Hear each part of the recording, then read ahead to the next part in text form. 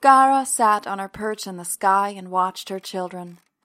They were so confused, scared, and lost in their own world. The ones whose land lay lowest, whose houses shook most in the storms, were the ones forced to abandon what they knew. Acres of land were left behind, towns lived in for centuries emptied out. But running to find a safe elsewhere, only death waited for them down the road. They drowned in the rising waters, starved on boats stalled on open sea, dried up crossing deserts to nowhere. The earth was bathed in the blood of Gara's children. It washed up onto shores and swirled downriver, caked onto the sides of shipwrecks and soaked into the desert sand. Those on higher ground barricaded their borders and loaded their guns. What is mine forever, as if they were immortal, just like their mother, as if anything they held in their own two living arms could be held close for more than a century at best. Still, her children did not turn inward in search of redemption, but turned on the land itself with bared teeth instead. They tore across the world as it shrank into the ocean and squeezed from it whatever it had left to give. Wild animals were hunted until their echoed calls died out. Rivers and oceans were picked clean until the water sat lonely and still. Trees were transformed into fires and walls and roofs so that the shade they once cast was but a memory. Gara closed her eyes. Her children had gone beyond anything she'd feared. If they removed a world to live in, the cycle would not reset, not ever again. Her children would be gone forever. She did not want to see any more. She wished herself to be blind, as they seemed set on destroying themselves. But then, a thought to save them. Gara came down to earth and measured out the land. She erected borders of her own, to protect the earth from her own children. Large white rocks, the size of men, set into the mud, the dirt, the sand. Gara told her children they were not to pass the rocks until the world was strong enough again to hold them up, until they had relearned their childhood innocence to do no harm. To guard the land beyond the borders, Gara unleashed wild beasts into them.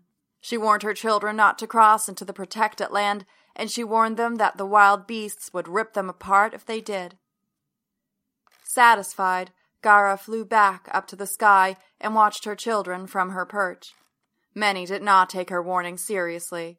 They crossed into the forbidden zone, and they were torn apart by the wild beasts without exception, without mercy. Gara did not flinch, as the flesh of her children was parted by the beast's bloody fangs. It was time they learned their lesson. It was time that they obeyed. This has been your early morning gospel of Gara Olithros IV, the Years of Migration. May we tread lightly upon the earth today and every day henceforth.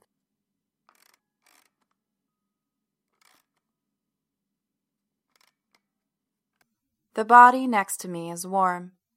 It smells good, and before I can stop myself, I have nuzzled myself under the arm beside me, inhaling the smell. Air trapped between the sheet and his skin. He's lying on his stomach, and I rub the small of his back. Curly hair rubs against my wrist. A mixture of joy and regret and slight embarrassment wash over me, then disappear again, and I am left with nothing but the urge to find my clothes. I let go of the man beside me, slide out from under the covers, and dress in the moonlight by the window. I need to get back to the hotel before the gospel starts. 2 days in a row would be tempting Gara's patience. You leaving? His voice is gravelly and muted, spoken half into the pillow. I have to get to the gospel. I whisper into the direction of the bed. He doesn't reply. Gentle snores fill the room as I shut the door behind me, and I try to climb down the stairs without making sound. I run the short distance back to the hotel. I can't help but realize how easy it is to break in, if you can even call it that. The front door is unlocked. There is no one at the front desk. When I get to my room, I plug my LEC box into my wave box and churn. The familiar crackling of the open frequency fills the room. I'm not sure what time it is exactly, but I lean against the table and turn the box slowly by the open window. Picture my energy building up inside of the box, trapped and ready to receive and spew out the gospel. The gospel comes through, and I feel cleansed by it. Afterwards, I bathe down at the river. I get breakfast in the dining hall and sit next to the man who is no longer awed by the many people walking by the window outside. When I leave the dining room, there is an extra plate of fish tucked under my shirt. The little black creature is waiting for me when I get upstairs. A lightness fills me, almost like relief, as I watch the creature eating quick, snatching bites, licking the plate clean, no longer afraid of me, no longer ready to make a break at any moment. Its neck growling loudly. Instead of jumping out the window, the little growler streaks against my calves in appreciation as I open the door, then disappears into the hall. I feel clean in my river-washed clothes. My belly is full of fish and berries. Contentment seems strangely close. But then I remember last night, and even though it led to something else in the end, embarrassment streaks my cheeks in red plumes, and I dread going to the law offices that morning. He will be there, and I hope he says nothing, but he likes to poke fun. I wave goodbye to Ilse on my way out, and she smiles at me. A quick walk, and I am at the office, exactly on time and ready to go, even though the many beers from the night before have left me shaky. As I turn to walk into the law office, I find Kane standing there, staring down at me. I almost run into his wide chest and look at him, dazed. "Let's hope this won't be too unpleasant," Kane says without preamble. I just nod. It's not clear if he means our morning's mission to the park or working with me, and I don't ask. We walk to the stable and get our horses and trot westward. There are no questions from my end that morning, and for once, Kane feels like he needs to fill the silence. "The park isn't bad during the day, but don't go there at night." His horse is a half pace ahead of mine, but I keep step as we get closer. It's like a cult, a little bit." I haven't heard of cults since my law training. The general view was bad. Cults are bad. What kind of cult? I ask, my words sound as stale as they taste. It's like a sex cult. Everyone is married to the leader, and he sells the women to men around town for an hourly rate. Oh. I don't really know what to say to that except, is he like magical or something? Kane laughs. "No, his name is Willie Hayno. He's whatever the opposite of magic is." No shit, I think. Willie Hayno sells his so-called wives to other men. No wonder the woman I sat next to in the law office that first day looked so afraid to pick him up. She brought him home, and he probably turned around and sold her to the closest bidder. I met one of his wives. Well, at the time I thought it was his one and only. Legally it may have been, Kane says, not turning around as we slow near the edge of the park. Mounds rise in its middle up ahead. Kane turns as he dismounts his horse. He has one wife, that is his legal wife. I'm not sure if he sells her as well. Never asked. Isn't it illegal? I dismount just behind Kane. Why do you think his wife was picking him up from the law? Kane laughs forcibly. But he goes right back to it every time. And the women he sells are usually sold to people well-connected enough that he always has one get-out-of-jail-free card. I can see that Kane has walked us over to a path made of wooden planks, covered in a layer of muddy water. Be careful. Parts of these like to dip under. Most of the swamp looks like you can stand on it, but there's pockets that will suck you right in and under. We find a tree and tie up the horses that stand side by side, resigned, but willfully awaiting orders like any good law. We leave them behind and start to make our way out onto the muddy planks. Smells like horse ass. I mumble to myself, but Kane, with his new sense of attentiveness, picks up on my misgivings. I know. You get used to it once it's all around you. Great, I think. Hey, Rose? His voice sounds like he's about to apologize. Oh no, please don't. Please just don't say anything. I will jump off the planks and let the swamp take me under. I'm sorry about last night. I may have been sending some signals I hadn't intended to. I test the very edge of one of the planks with my left foot. How easy would it be to play my falling off as an accident? It's fine, really. My tone is curt, desperate to get back to professional. It's not that I'm not interested. It's just with the case. It's confusing to stack one on top of the other. He makes gestures to indicate confusion, but I just smile grimly. I can still feel his eyes on me, filled with pity and something else, a sense of amusement. Then his leaving the bar in a hurry. After that, me leaning across the bar, trying to look inviting instead of defeated, miserable, embarrassed. So, how do you make this beer taste so good? My words were slurred by that point. I could tell they were. But my caution had just met with a full blast of rejection.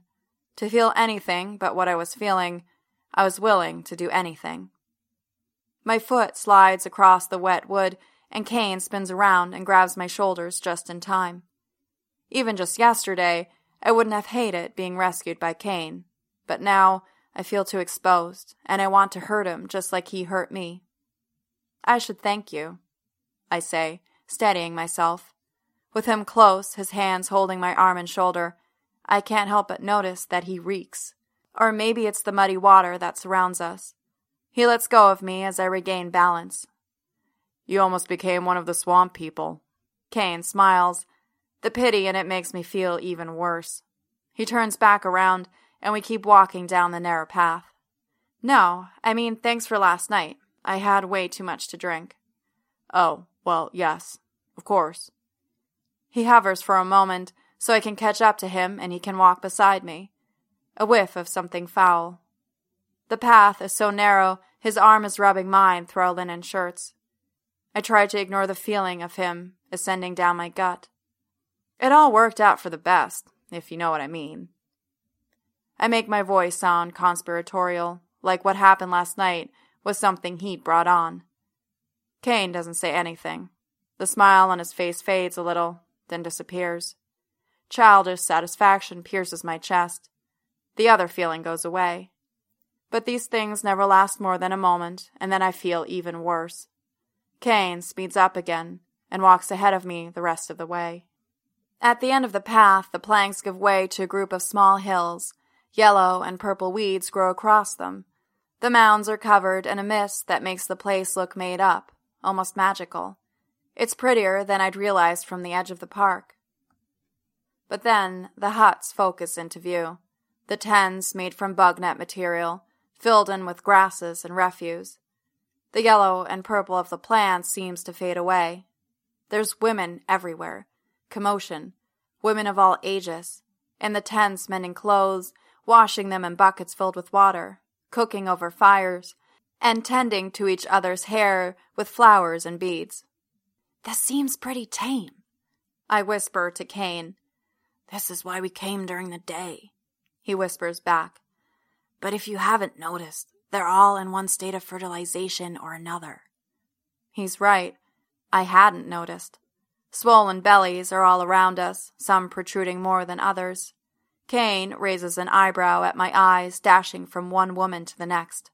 If they're not pregnant at the moment, Willie will see to it they will be soon. I look away from the women and focus my gaze on the dry grass between Kane and myself. A shudder works its way down my spine. After a few moments of silence, a small woman, or maybe just a very young girl, her skin layered in dirt, comes over to us. Why are you here? Her voice carries authority that doesn't match the rest of her. I'm Sheriff Kane, and this is Deputy Rose. We are here to see Willie. Her dirty face folds into creases, and I almost expect the dirt on her cheeks to crack as she snarls at us. We don't like the law around here. I'm not here to bust you, Kane assures her, but we heard someone went missing, and we're trying to find her. The woman gives out a short laugh, almost a howl, then says, Wait here, lawman. Then, looking at me, with a mean laugh, spits out, Woman, then cackles as she walks away. Kane and I stand on the misty hill waiting, and it's not long before Willie Haino shows up. A crumpled little man, much like the wife I met at the office. "What do you want, Kane?" His voice is high-pitched and seems to come from his nose more than his mouth. "2 of your women came to our offices to report someone missing." I glare at Kane. Is he really playing into this "your women" shit? Yes, Catalina. She has been missing for almost 4 days now." 3 days. My voice is deeper than his, and he startles when I speak to him. "This your woman?" He turns away from me and looks at Kane. My fists begin to clench. I could arrange for his voice to rise an additional octave. But Kane glances at me out of the corner of his eye, and I slowly unclench my fists, their tightness transferring to my jaw. "She is my deputy, yes?" I say nothing, but stand up straighter to look down at Haino. "Catalina's been missing 3 days." Willie Haino addresses Kane. "And 2 of my women came to report this, but we hadn't heard from you, so we assumed." He waves one hand over his shoulder to indicate that no one cares about them. "Well, we're here now." Kane pushes. "Do you know where she may have ended up?" "Oh, yes," Willie Haino says calmly. "One of her lovers. And trust me, she had many men who would have killed for her." He laughs. "But only one of her lovers was ever a problem. He came here after dark 2 nights in a row, just before she disappeared. She didn't return after she went to work one night, right after we all saw him threaten her. That was over there. That's her place." He points towards one of the tents up on the opposite mound. Its shredded netting moves gently in the wind. "That's when you came to see us, after you found her home empty?" Kane pushes Haino on. "Yes, we came right away, right after she was gone. Some of the other women say they saw him. He was very angry the last few times he came to see Catalina. But that last night, he was out of control, screaming at her like he was possessed. He wouldn't stop. He went on and on, very late, even for us." Again, he chuckles to himself. "It was so late that we made him leave. But then the next day she went to work and never came back. And all her things had been thrown about, strewn all the way down to the water." He points from her tent down to the swamp. "Can you describe the man?" "Sure," Haino says. "Angry, in a suit, walked out here in fancy shoes and everything. Short and angry and red in the face." "Do you know where he would have met her?" Kane asks. Haino points to some of the buildings in the western quarter. "Those 2 buildings over there were Catalina's. No one else really uses them. Lovers usually like to take them to hotels, or even their own homes. But Catalina was beautiful enough that her lovers were willing to go anywhere she wanted, and she didn't care much for travel. She went where it was most convenient." He giggles to himself. "Anyway, I have work to do. My women need me and my services. I hope you find her. I dearly miss the money she brought in." I take a step towards him, and Kane grabs me by the arm and drags me back down to the path. "Not the time, Rose, not the damn time." "Can I come back later, then?" I hiss, and turn around just in time to see Willie Haino be greeted by 2 of his wives in a way I've greeted very few men in my life. We shuffle back along the path to the horses. It's slippery, and the sun hasn't cleared the morning fog. It sticks to my skin and crawls under my shirt and feels like sweat. "Do you think it was the husband?" I ask Kane from behind. "Fits the description." The back of his head shakes back and forth. "Not enough to go on. That description fits half the men in town. Can't arrest anyone for being angry and in a suit." I look down at my feet, making sure I don't lose my footing again. I don't want Kane to have to rescue me twice in one morning.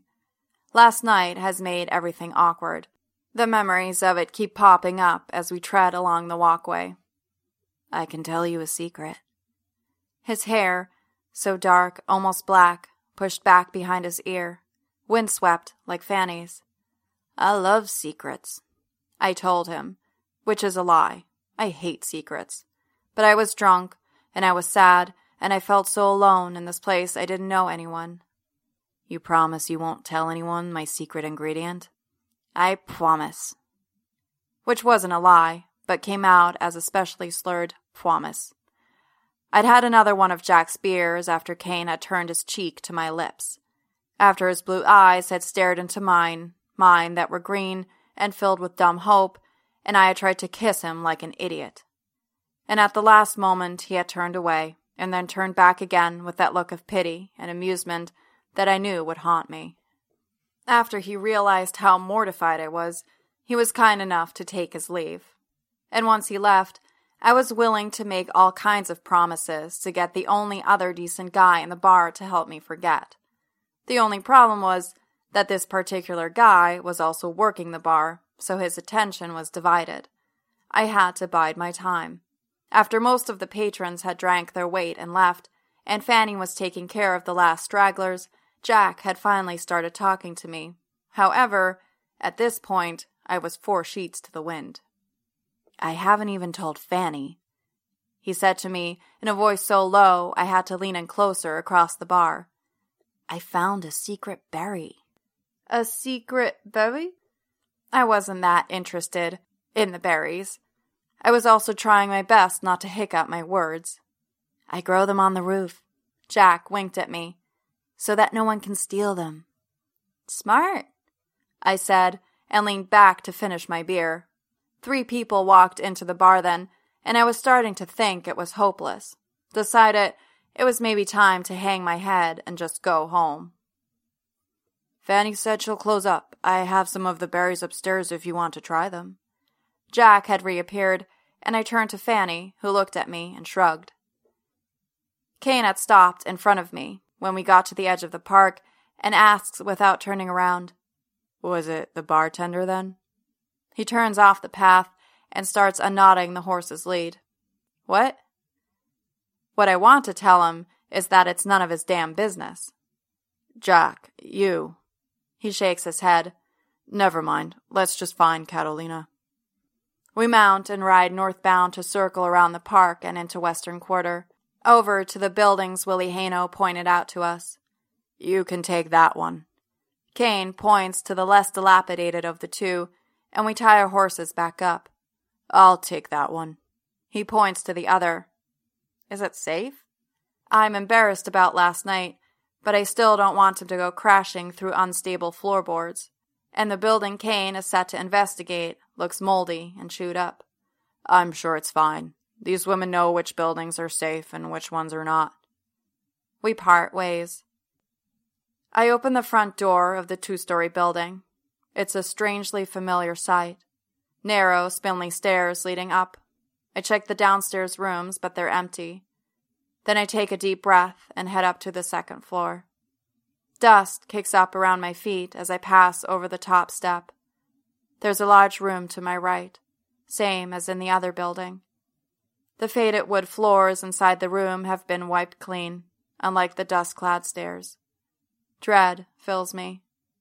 I know what's coming. Dark red circles, almost black. Does that mean the blood is old? Can blood go bad? I really should know these things. These are things a sheriff should know. What shades of red and black blood turns over time. I stand in the entryway. 3 circles like before. I don't want to look up. I know what hangs there. Who hangs there? It's too familiar. I read the words above the lakes of blood instead. Once, twice, again. Don't look up. Not yet. Dirty, polluted, whore. From left to right. Almost the same, but not quite. Something about the new word pinches a memory. Something from long ago. But I can't place it, and I let it go. It will come to me, sooner or later. Dirty, polluted, whore. The work of a copier? But it can't be, if she's been missing 3 days. If it really is her blood mixed in at the other scene, the killing would have taken place on the same night. Copiers can't tell the future. That's their downfall. But then again, there's no way to tell whose blood it is exactly. For a second, I swear I can hear breathing behind me, down onto my neck. I take 2 more steps into the room. Turn around. Of course she isn't breathing anymore.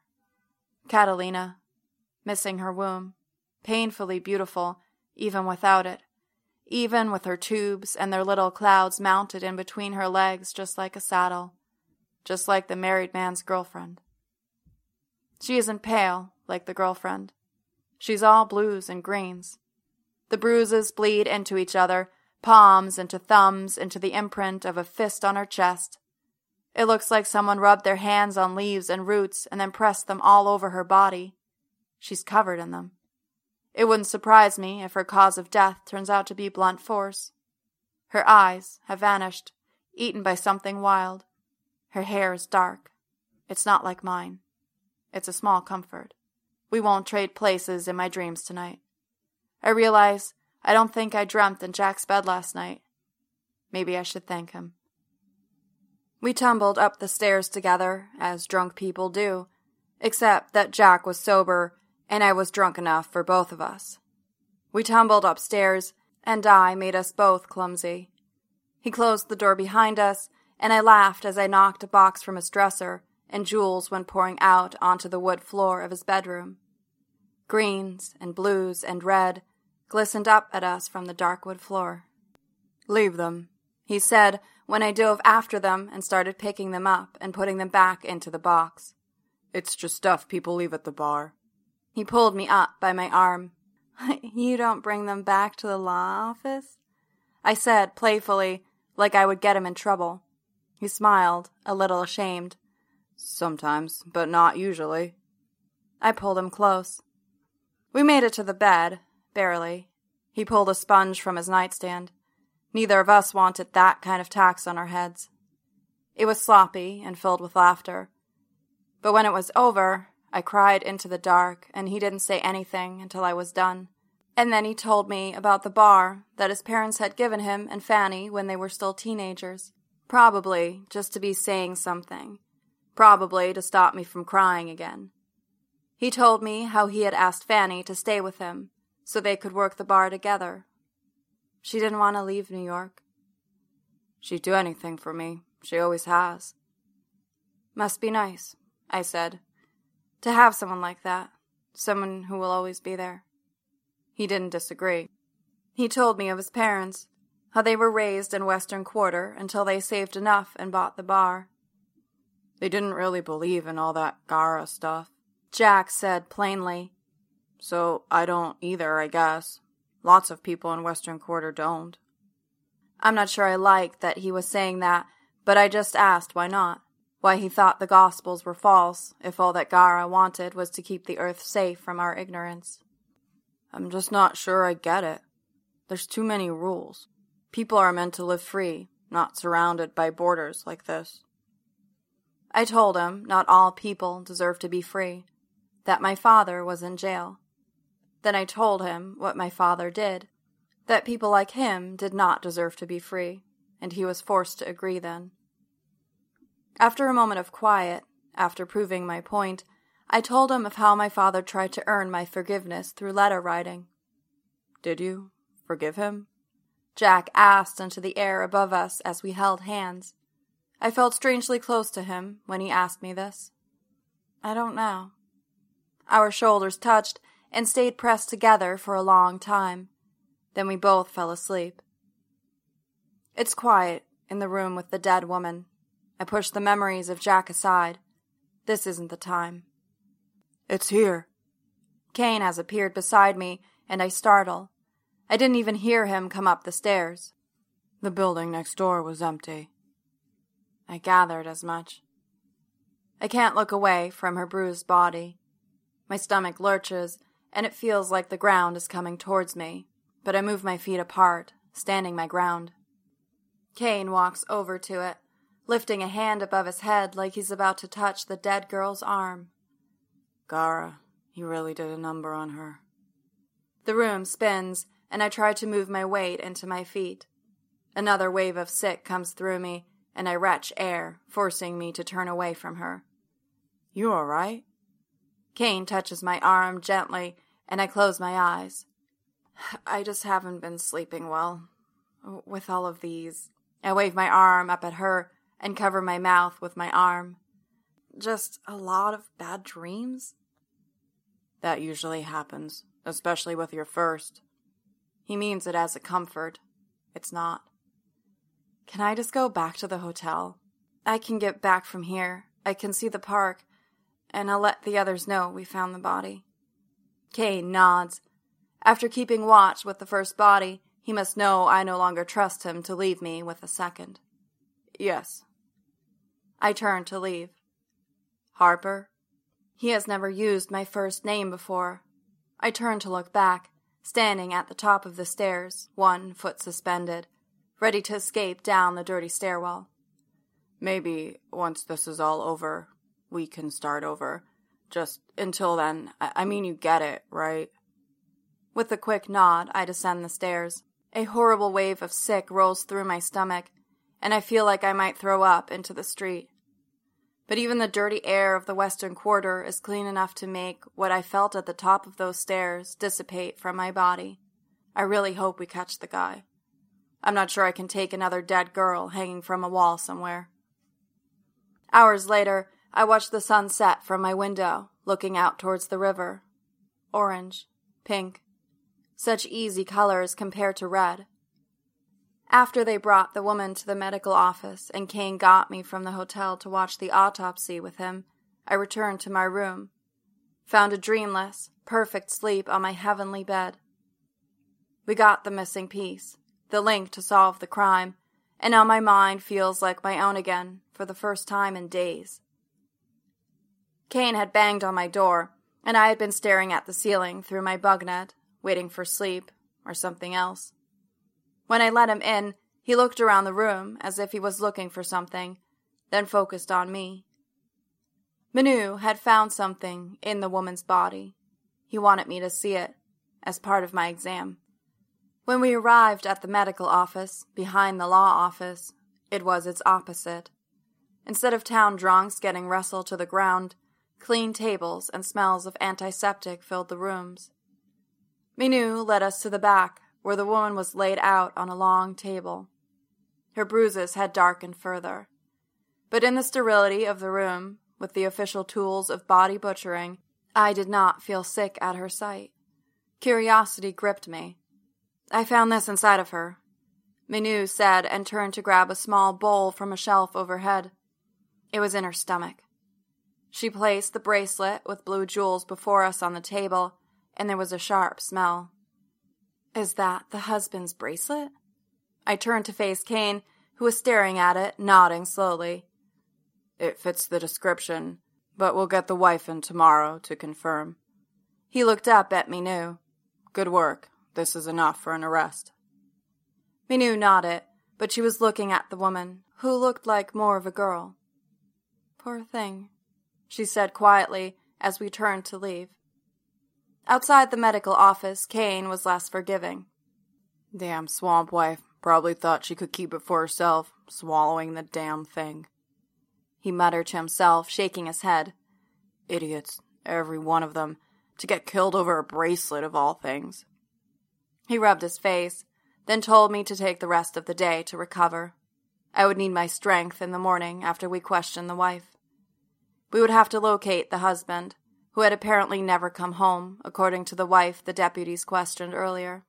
He was rumored to still be in New York. I take Kane's advice and go back to the hotel. I don't want to mix the women on the wall with my feelings for Kane. To distract, I pull my satchel over my shoulder to eat berries in the barn with Moon. I've neglected her, and she turns away when I first walk in. But I hop into the hay beside her, and she lies down so I can kneel and brush her back. The sun goes down, and I let myself lean against her, giant and warm, and breathing so steadily it puts me to sleep against my will. When I wake, the stars are piercing through a thin layer of clouds rolling above. The barn is barely illuminated, as is the street outside.